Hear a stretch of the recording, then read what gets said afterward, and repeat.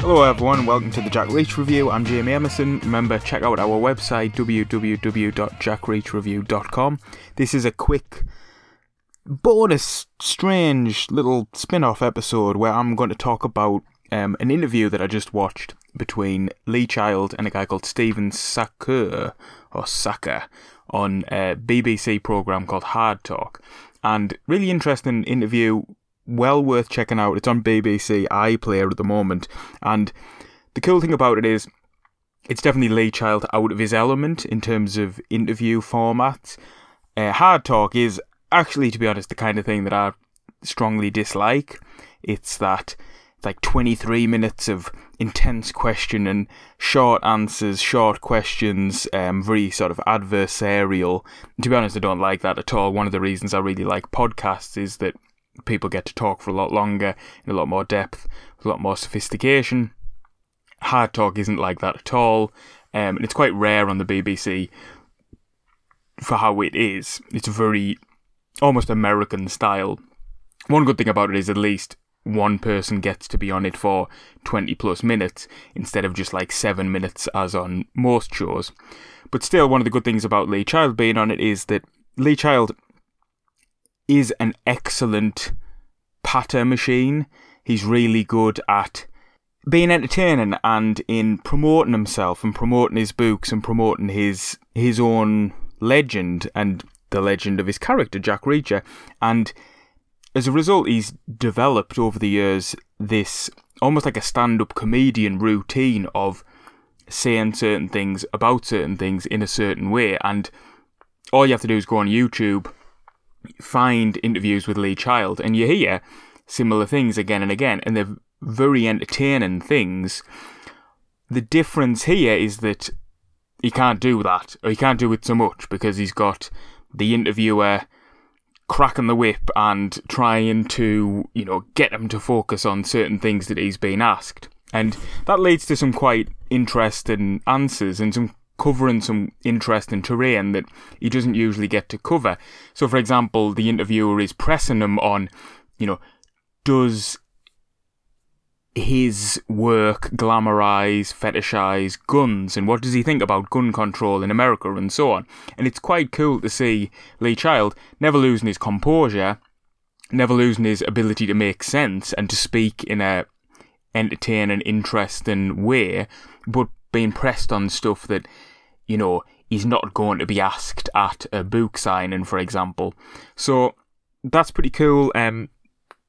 You get the usual ground in this interview, about the sort of the roots of the Reacher character and why it's set in America, but you also get some good, interesting new stuff about, for example, gun control, about Lee Child's kind of political opinions, and Stephen Sackur